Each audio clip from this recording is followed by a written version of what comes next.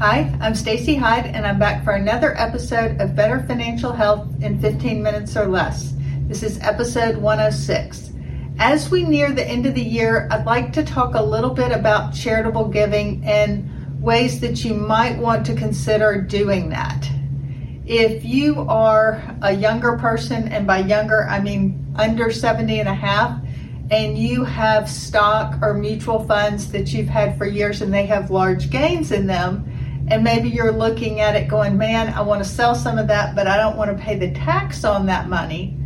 Well, giving that appreciated stock or that appreciated mutual fund to a charity will allow you to deduct the full value of what you give, but you won't pay capital gains tax. So maybe if you were looking at giving $5,000 to your church and you were going to sell that stock, well, you'd have to pay capital gains taxes to give them cash. But if you give that same stock directly to the church, they can sell it, and because they're a charity, they pay no tax on those gains.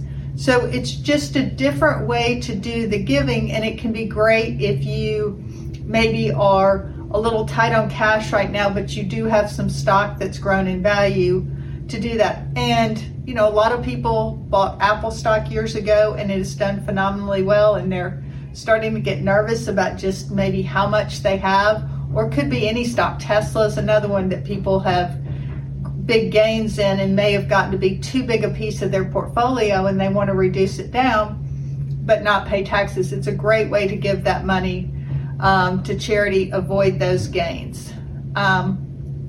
If you are over 70 and a half, then even though people that are 70 and a half up to through their 72nd birthday before they turn 73 are not subject to required minimum distributions right now, that age is now 73, you are able to take advantage of what's called a qualified charitable distribution. That means that you can have your IRA custodian, the Fidelity Bank, wherever it's held, you can ask them to write a check to your church, St. Jude, Shelby Farms Park, whatever it may be, and that comes out of your IRA. You know, you didn't pay tax on that money when it went in, and it comes out and goes to the charity and bypasses the tax man altogether.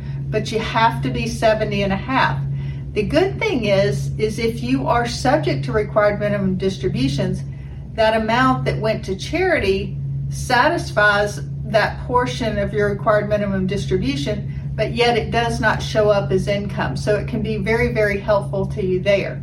But for everybody else, using appreciated stock or appreciated mutual funds can be a great way to avoid capital gains.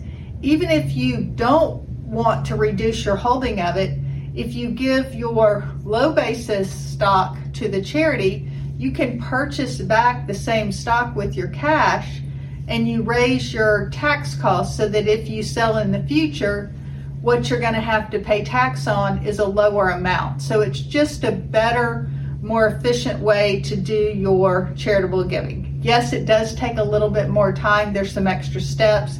You'll need to call the charity and ask them where they hold their investment account, and they'll generally give you a contact person. You'll contact them, and then you have to go to wherever you hold your investment accounts, via whether it's a financial planner, a broker, or online at Fidelity, and ask Fidelity what their procedures are to do that, and you'll have to sign some paperwork. So it's going to take a little bit of time. And if that's your plan to do it, the sooner you do that, the better. It's also a good time because the market's been up during the month of November of 2023. So it's a good time to kind of start that process right now. It just allows you to sort of maximize the tax benefits to you of your charitable gifts, particularly since most people, unless they're just very charitable, don't itemize deductions. So this is a way, even though you're not deducting it, you can avoid some capital gains taxes. So thanks for tuning in, and thanks for giving back to your communities. This has been another episode of Better Financial Health in 15 Minutes or Less.